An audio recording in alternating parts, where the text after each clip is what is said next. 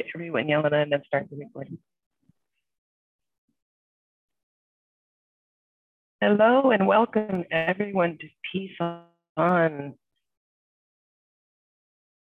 So nice to see you today. And welcome to Peace On, your source for inspiring conversations and information from thought leaders across the spectrum on topics related to the strategies of building peace, fostering nonviolence, and creating a world that thrives, shifting our understanding toward empathy, compassion, and connection. My name is Terry Mason. I'm on the board of the Peace, and I'm joined to facilitate today by Liz Gannon-Graydon, who is also on our board, and Yelena Popovich, who is our Teaching Peace in Schools lead. And our special guest today, I'm very excited to introduce you to Ari Cowan. Ari has quite a long history with the Peace Alliance and has been doing extraordinary work throughout his career to build nonviolence and create peace. So Ari, why don't you come off mute and say hello to everyone?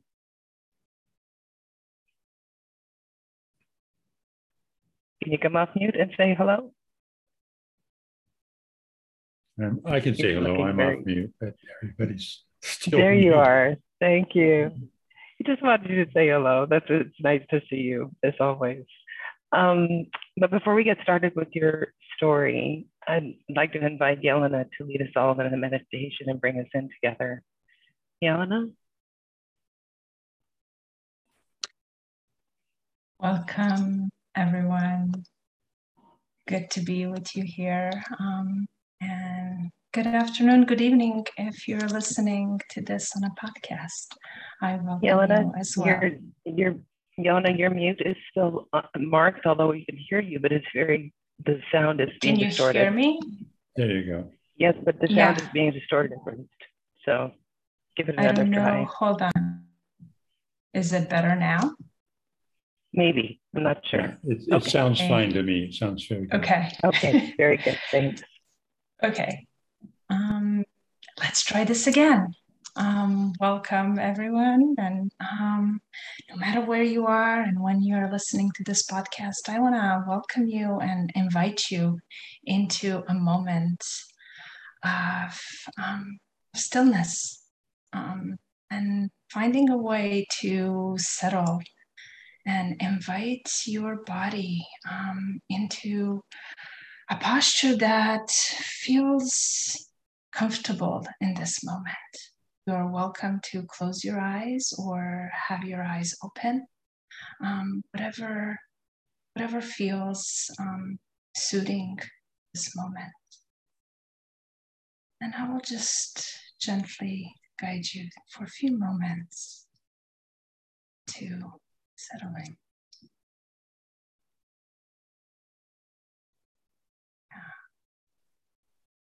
Perhaps welcoming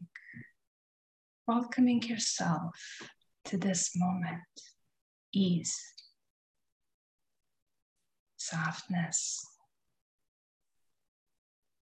gentleness.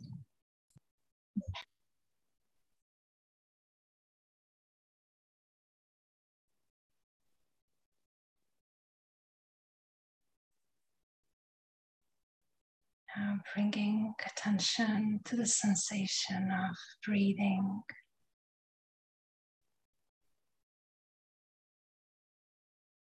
And if breath is not accessible to you in this moment, perhaps finding the soles of your feet. Right.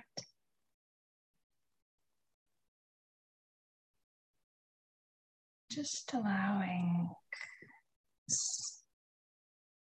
relaxed awareness. Inviting yourself to practice. Mindfulness is an act of gentleness. It's an act of compassion.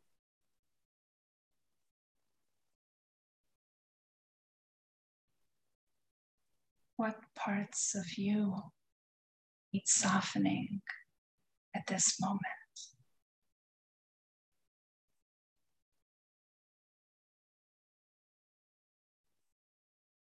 Where can you decouple strain from your attention?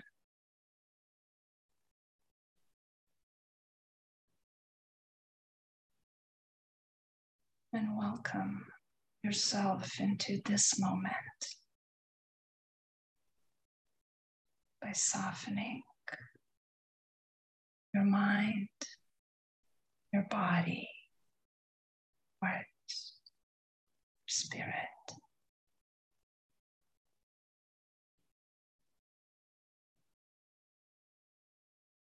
Just giving yourself permission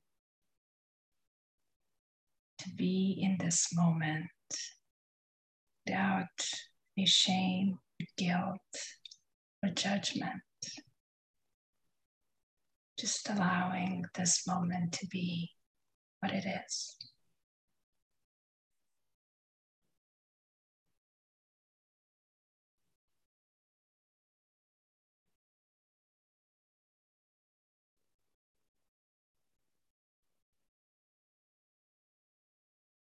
Noticing if there is anything arising, any sensations, any emotional tone.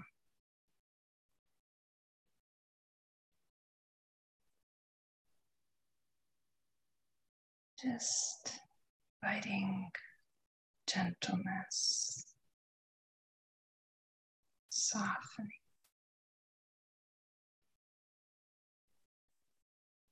Releasing.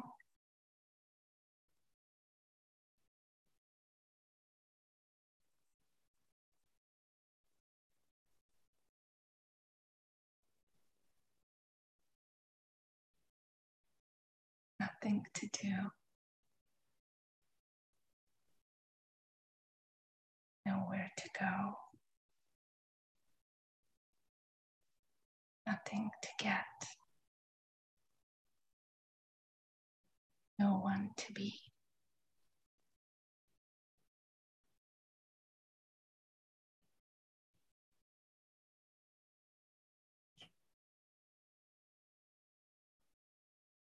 Gentleness is our practice.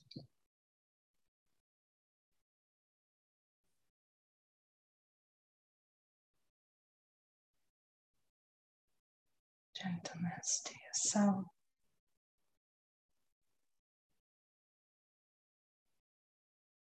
To these people, this call.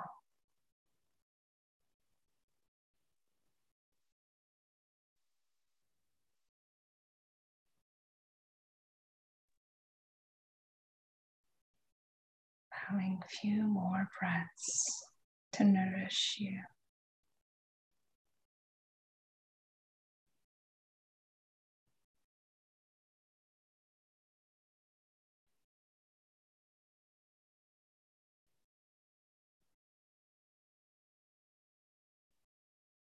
And invite you to invite movement and perhaps even gentle rocking prior to even opening your eyes to finish, conclude this practice and engage into a practice of listening to Ari's story. Welcome, Ari. Thank you. Thank you. I'm going to start a stopwatch so I know when to stop. Hold on a second. There we go. I'm delighted to be here. And what I'm going to talk about is my understanding of meditation. I'm in the midst of completing a book called 12 Compassion Meditations.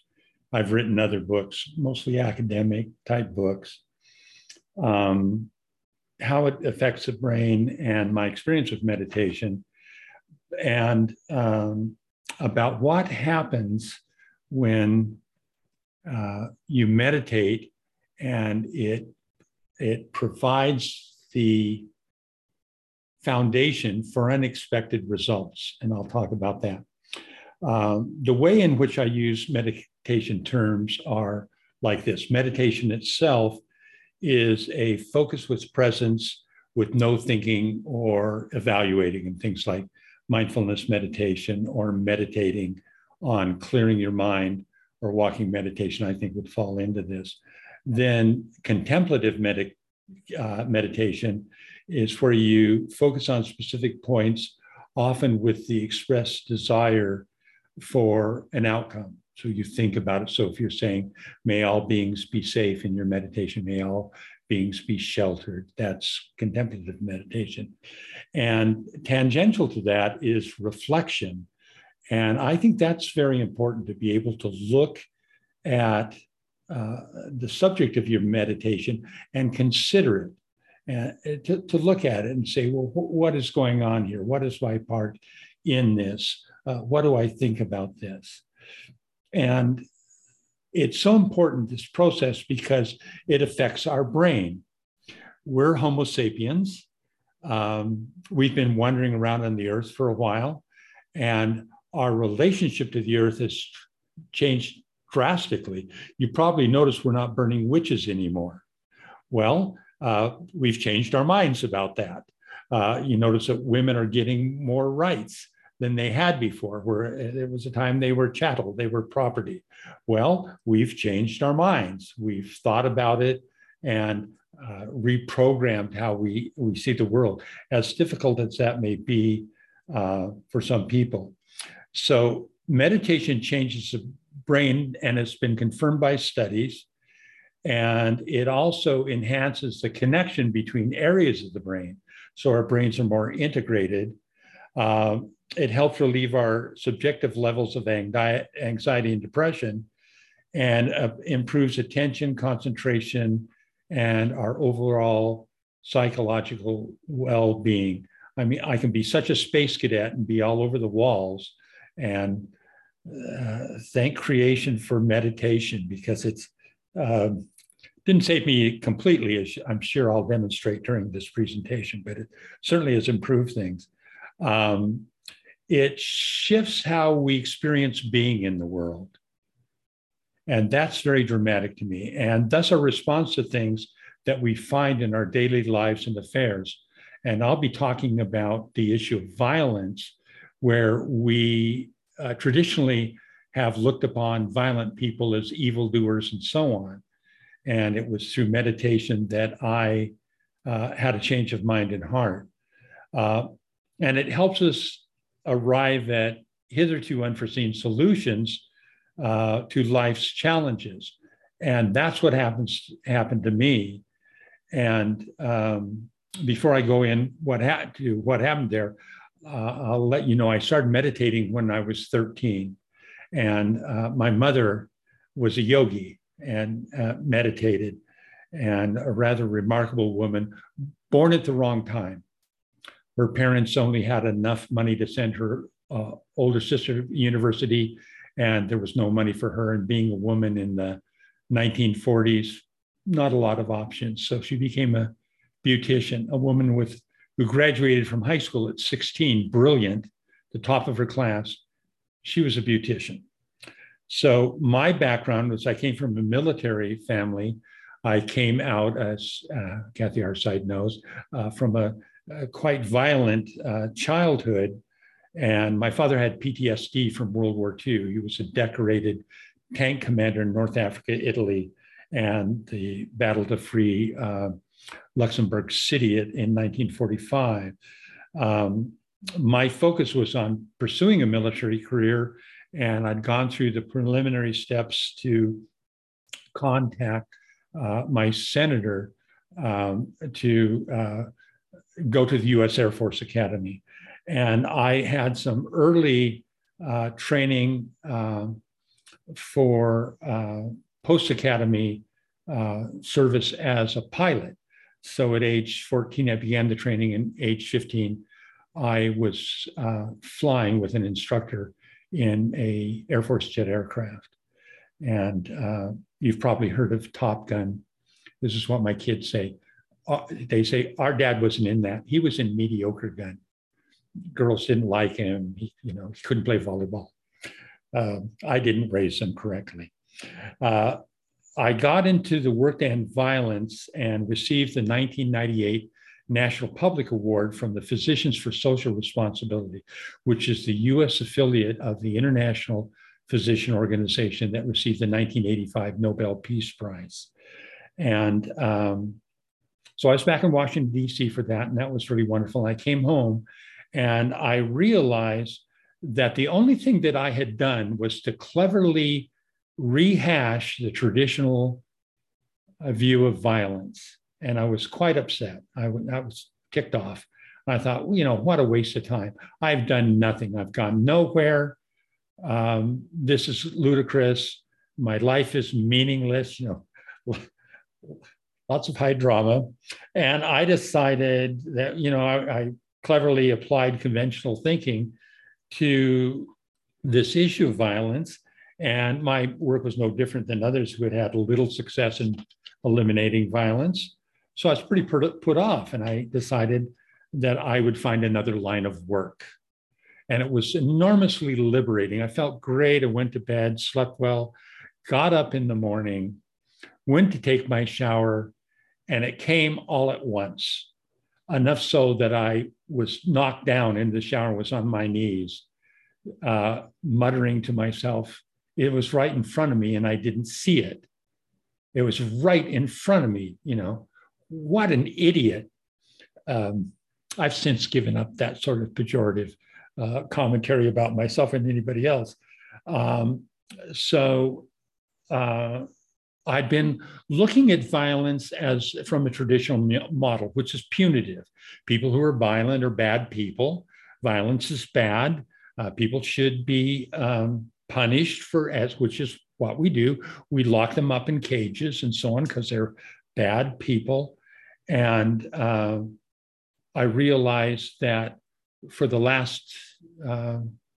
long time, that we'd been seeing violence this way. And what if it wasn't a moral issue? What if it was a public health issue? So I wrote down the following. I wrote, it's not about hatred, getting even, what anyone deserves, settling scores, making examples, punishing some and comforting others, making anyone pay, exclusion, or wiping anyone out. It's about restoration, healing, making everyone whole, wiping out the disease, not those afflicted with it, restoring those deprived by violence to their place in the world. It's about ending the 5,000-year-old way we see and deal with violence. This also struck me as a bit arrogant. Here I am, already had the evening before having given up on this, and now I'm going to go tell the world that they may have made a mistake. I didn't think this was going to go well. So I spent the next months with notepads all over my house, looking at writing down what became the Violence Integrative Prevention and Restoration model. And you can find this on the International Center for Compassionate Organizations websites. There are white papers on it and so forth. And this model was demonstrated at a level 5 maximum security prison in Washington State, the place where they house the 900 most violent people they can catch. And they have 900 men incarcerated there. And we had done preliminary teaching of their staff in minimum PAR model concepts and practices. And the associate superintendent, John Aldana, who was just an absolutely wonderful man, he wanted permission to do a preliminary PAR model training using staff and instructors. And so we had done that. And then he wanted to have those people train any staff and volunteers among the offenders who wanted to take it. I didn't like this idea because he is not fully trained. He was going to use my model incorrectly. He was going to wreck or get terrible results and wreck my reputation, and no deal. But he's a very silver-tongued man. And he convinced me, no, we'll own up if nothing works. And so we set a goal. Okay, if you're going to do this and you have no sustainability elements in this, what do you think? What are the results going to be? And we decided 2.5% reduction in violence would be huge in terms of costs and the 200 offenses that were happening every month and so on. This would be great, and maybe as high as 5%. So in following Thanksgiving in 2005, and he was impressed because I told him what day the days of violence would increase. And he said, what are they? And I said, they're the 3 days before Thanksgiving and then Thanksgiving Day, the maximum experience of loss of power, because the issue is power, among the offenders, and they're going to act out. And they did. So that's why he wanted to do this after Thanksgiving. And so they had 300 volunteers, and all the staff volunteered for it, I think in November. But I didn't learn the results until early 1986, the following year. I called him and said, how did it go? And John said, well, I'm not talking to you. And I said, I can see that, but what's up?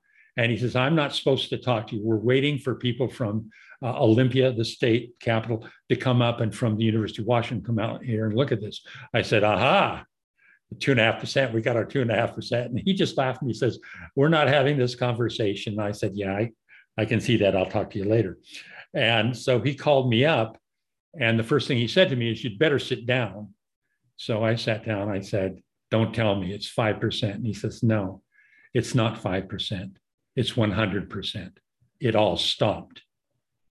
And I said, that's impossible. How many people went through the program? 300. Well, you have 900 offenders. And he says, you didn't factor critical mass in. And I thought, I never even thought about it. So the results, which he in his report said they had a 100% reduction in violent incidents, 0 infractions, 0 log confrontations. The offenders were cooperative with their amnesty program, turning in contraband, excess state clothing. I guess they were stealing state clothing, books, materials, and a tattoo gun. They reduced gambling in the day room. They had 0 overtime costs for program implementation and delivery. And Clallam Bay Corrections Center managed multiple work and education programs, activities, and regular security routines or normal operations throughout the event week. So we got ready to go with this. We were able to secure the promise of funding from a large trust in the United Kingdom, but that was 2008. And the economy crashed and everything dried up and went away. So that was disappointing. Economy's crashing. So that's what happened there. One of the things I wanted to point, we use a thing called the 5 Ps. I don't know if you can see this, but it's a card that's handed to people that says, when you come upon an episode of violence, that you pause, you check out to see how you're infected or affected. We treat it as a disease. Second thing is you do look at the presentation, see those expressing negative emotions in terms of presenting with symptoms. Third is, what is the power issue? The negative emotions come from an experience from loss of power. What is that issue? And then we do a power swap. We replace that experience of loss of power with positive, healthy power, after invalidating the unhealthy power. And then we continue following up with power infusion. And I had an experience where I came across someone who's about 6'4" and had all the tattoos and white supremacist stuff. And he was very aware of what I had done. And he came up to me and he said, so you're the frickin' smart ass who came up with it. So words to that effect.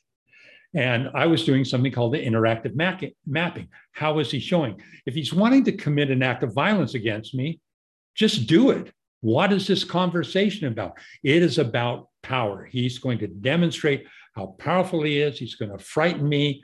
It's just going to be woefully terrible. So what do you do? He said, are you frickin' smart enough to know that I can take your frickin' head off? I admit I admired his vocabulary. And So what do? When you can run, or you can fall and grab a pant leg and say, please don't hurt me, or whatever else like that. These are patterns in his brain that he's familiar with. And we're running a script, a series of social patterns that we've learned since birth. So I need to disrupt that. I need to introduce something his brain is not prepared to see. So I stepped into him and looked up and said, dude, take my head off. I'm an old guy. There are 4-year-old girls that can take my head off. And he was wonderful. He had this idiomotor response where he kept doing this, trying to get his brain on track, his eyes dilated. He had no pattern for this. And I said, if that were a serious threat, and that's the trial balloon, I said, and I was getting that from somebody, and you were here, you could probably save my butt. There's the power swap. Am I right or am I wrong? Are you going to choose the kind of wimpy power or the really good power? And he says, yeah, I could probably save your butt. And I said, do you get how important people like you are? I bet if something went south in this yard, you and 2 or 3 other guys could shut this down. And he said, yeah, probably. And I said, man, you need to wake up with what you got. And his response to me was, well, I hadn't thought about it. And I said, well, I think you better start thinking about it. And he says, well, yeah. Have you had lunch? You want to have lunch? You will notice my head is still on top of my shoulders. Well, that's an example of a power swap, which is when I taught teachers at a conference in Houston.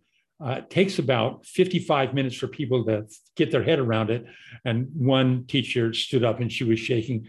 She said, this is like classroom kung fu. And I said, yeah, it is. Your students aren't going to know what hit them. So, and I've done this in schools. Now, one of the principal focus areas of our work at the International Center for Compassionate Organizations includes programs that we do using this technique. For example, one of the groups we do the program for is the U.S. State Department's International Visitor Leadership Program. And we've had more than 20 countries participate. They've come out here, or we've done it via Zoom, from Israel to Indonesia, Saudi Arabia, Brazil, so on. And so it's getting out there. So the difficulty with this is just, and I think the difficulty with that organizations like the Peace Alliance can find is that it takes time to make this change. And it always starts with a very small group of people who are crazy enough to stick with it to overcome it. It just, and I'll finish with it. It reminds me of Louis Pasteur when he argued that disease was caused by microscopic pathogens. And he ran into problems for more than a decade, through the 1870s and into the 1880s. Well, we face that too, but I can assure you that we're going to win. So that's my 2 cents. Yeah. Thank you, Ari. It's you, David, dancing. Thank you so much for your amazing story. I'm always touched to hear it. And Liz, Jelena, before we go to breakouts, is there any particular thought that we want to send with people? Jelena, something came up for me as he told his story today. So I'd like to just preface it with a very brief story before we send you into the breakouts. Ari, what came up for me when I was a teacher, the very first day of class, I would say to my students, school works because most of you do most of what I ask most of the time. But if you ever decided not to, there is nothing I can do. And they said, what? And I said, you are very powerful. I said, if you decide not to do what I ask, there is nothing I can do. And they said, what do you mean? I said, if I say, everybody open up to page 137 and you decide not to, there's nothing I can do. And so I said, so what we need to talk about here is how we want to use our power together in this classroom, right?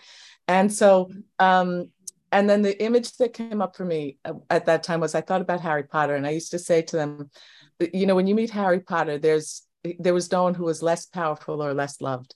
He was the child of murder victims. He was in this place where he was actively mistreated, yet he was greatly loved and greatly powerful. He just hadn't found that spot yet. And I used to say to my students, as you find your place of power, I will be your source of love. And so to me, what I would love maybe for us to go into the rooms with an inquiry is that idea of that power swap, that power offering to someone. I thought of it as what I call escape velocity, right? I use the term escape velocity, right? When you're in jet rocketry, they need this boost of power to escape whatever's holding them down. I love that you call it the power swap. I used to call it escape velocity. I said, I'm going to try to give you enough love to create this escape velocity. So I would love to maybe talk about, you know, you can take his story as you like, but if we could talk about those times when either we offered someone that power, or someone offered us that power that lifted us. And if we could figure out how to amplify that, we talked about amplification yesterday in the call, how we could amplify that in a larger call.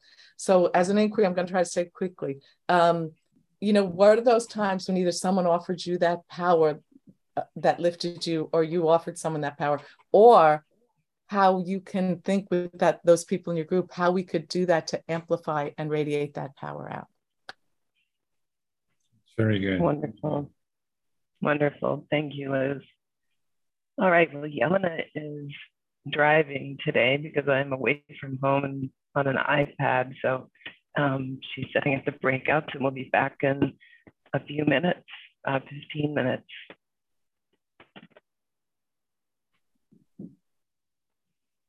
I'm not clear what the question is. Was there a time when you were either offered or empowered in a way that made you feel you could act in a different way, or you offered or empowered someone so they could act from their best self, and how we could amplify that?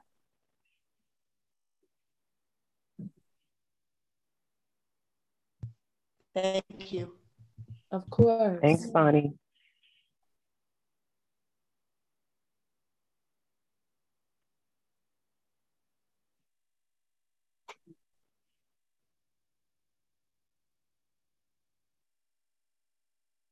Carolyn, are you here?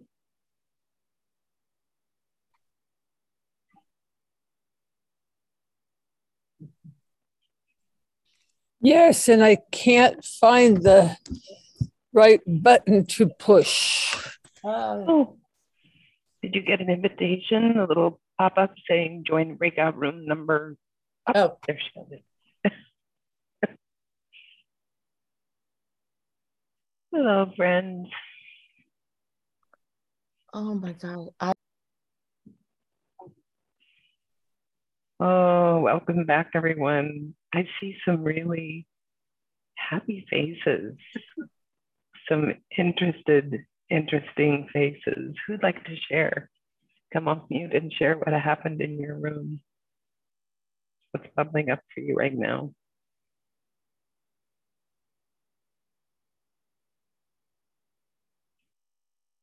Well, Ari used the phrase to infect the population with well-being. I love that concept. And it reminds me of tipping point and a disease that we carry germs with us all the time. It's only when we get exhausted that the germs explode and make us sick. Well, the other way goes too. I mean, the germ of nonviolence can explode also and make us well. Yeah. I love that, David. Thank you. Who else would like to share? Feel free to come off mute. What's bubbling up for you? Charles. David, maybe like in as like breeds like, and Ari, you reminded me very much of a guy named Father Greg Boyle. I'm not real familiar with him, but it's like Homeboys something in Los Angeles. He's like the gang guy. And one more, something like Love is the Cure for Hate, Tony McAleer. white supremacist who changed from being a white supremacist to being like love is secure or something. So those are just two things that I wanted to mention. And Ari, I really super love the stuff you said.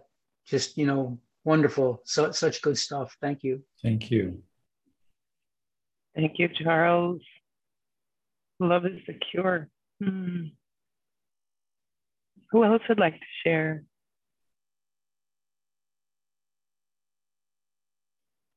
I would share, but I'm speechless. Those are the best kind of people to share. Yeah. Yeah. Oh, my heart is just really full, and I appreciate being here. Thank you so much, all of you. Thank you for joining us. Come back again. One of the phrases that we like, we put on a bumper sticker. Wage relentless compassion. Yeah. And that's, yeah. And so when people think it's a bunch of namby-pamby, touchy-feely stuff, excuse me, step out of the way. We've got business to conduct here. So, yeah. Yeah.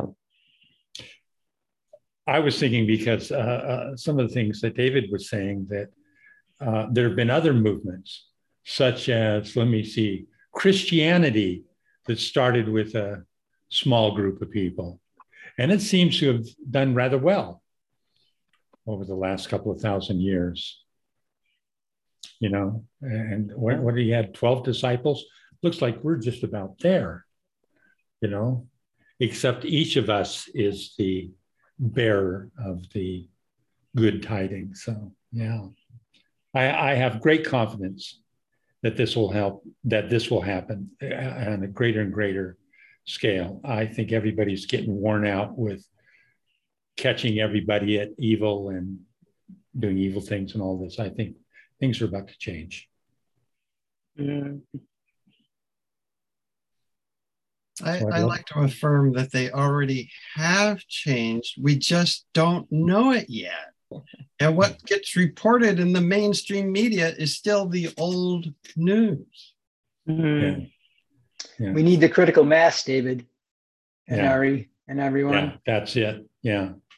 And mainstream media, remember Edward R. Murrow's comments in 1957 when the networks decided to go to advertising and news, saying this will completely corrupt what news is. News, instead of being about news, is about selling advertising. And that's what news is. Biden rips into such and such. You go to the story and Biden's quote is, "I'm not sure I agree."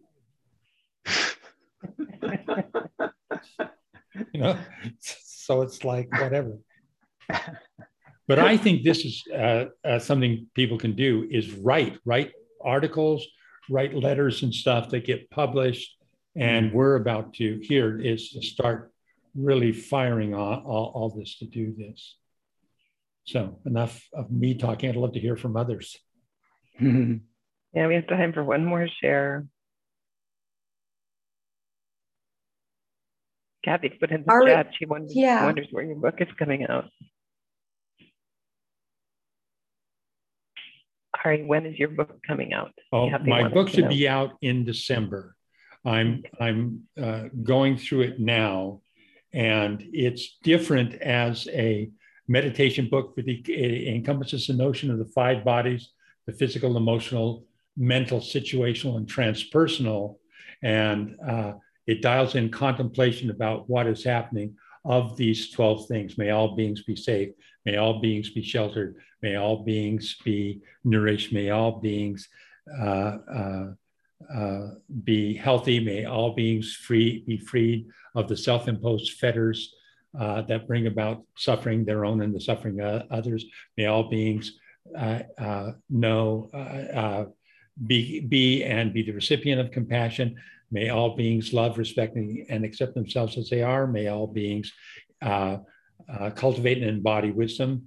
May all beings be loved. May all beings be happy. May all beings awaken. May all beings find liberation. Then I'm going to have to explain what all that stuff means. It's a beautiful list. I Yeah. love it.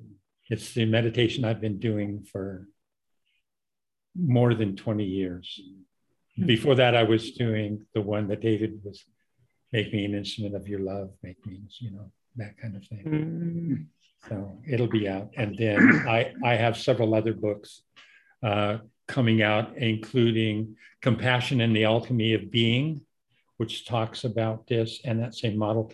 And then the one that will get me into just enormous trouble is called Compassion and the Metaphysics of Management. And these are all well along the way. And where I'll argue, if you're a manager that is working to improve profits, you're not a manager, you're a parasite. Managers manage to improve the health and well-being of all sentient beings, where profits, like having phones or a computer or a building, are a necessary component, but they're not what this should be about. So I will get all sorts of flack about that. But Jane Dutton at University of Michigan is a big supporter of my heresy. So, oh, good. We look forward to all of that. Those are coming, and I hope you'll stay tuned on our website, because we'll connected with International Center for Compassionate Organizations on Facebook, because we paste the things there, and see our video on compassion, which so is it's ICCO, correct? Yeah, or International Center for Compassionate Organizations. Okay, yeah. And the website is compassionate.center. Okay, great. Yeah. I also put some links in the chat for Peace Alliance things. The Peace Alliance website is peacealliance.org. We have a blueprint for peace with one swipe. You can let all of your elected officials know that you support policies related to violence reduction and peacemaking, peace building. We also are in the small nonprofit. We accept donations of any size. We're grateful. And the calendar of events is there, so you can find all the things that we're doing, including our Hope Story Circles. And we hope that you all come back again.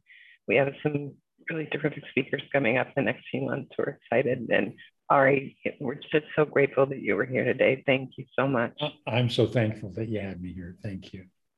And Liz, do you want to wrap it up for us? Yeah, I just want to share a very short version of something that came up when you guys were in your breakout rooms.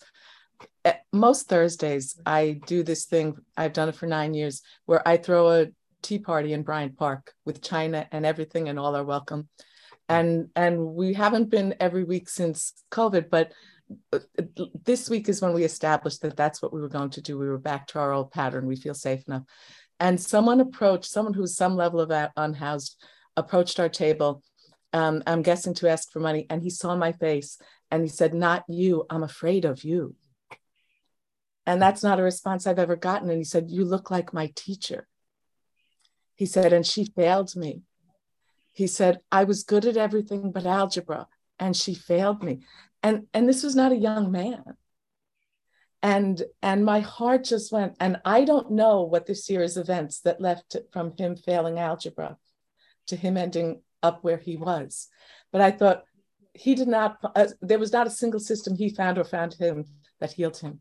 I love that you talked about healing systems, right? But when I look at all the people on this call, I love what you said, right? We're reaching critical mass, right? You're right, David.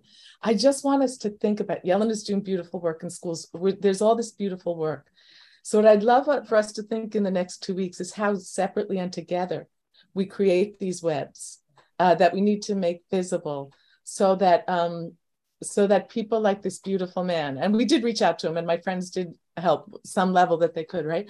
But I will never forget that interaction, and I don't want to forget that interaction. And if we could move forward thinking about doing that work of healing the systems, right, so that no one has that experience again.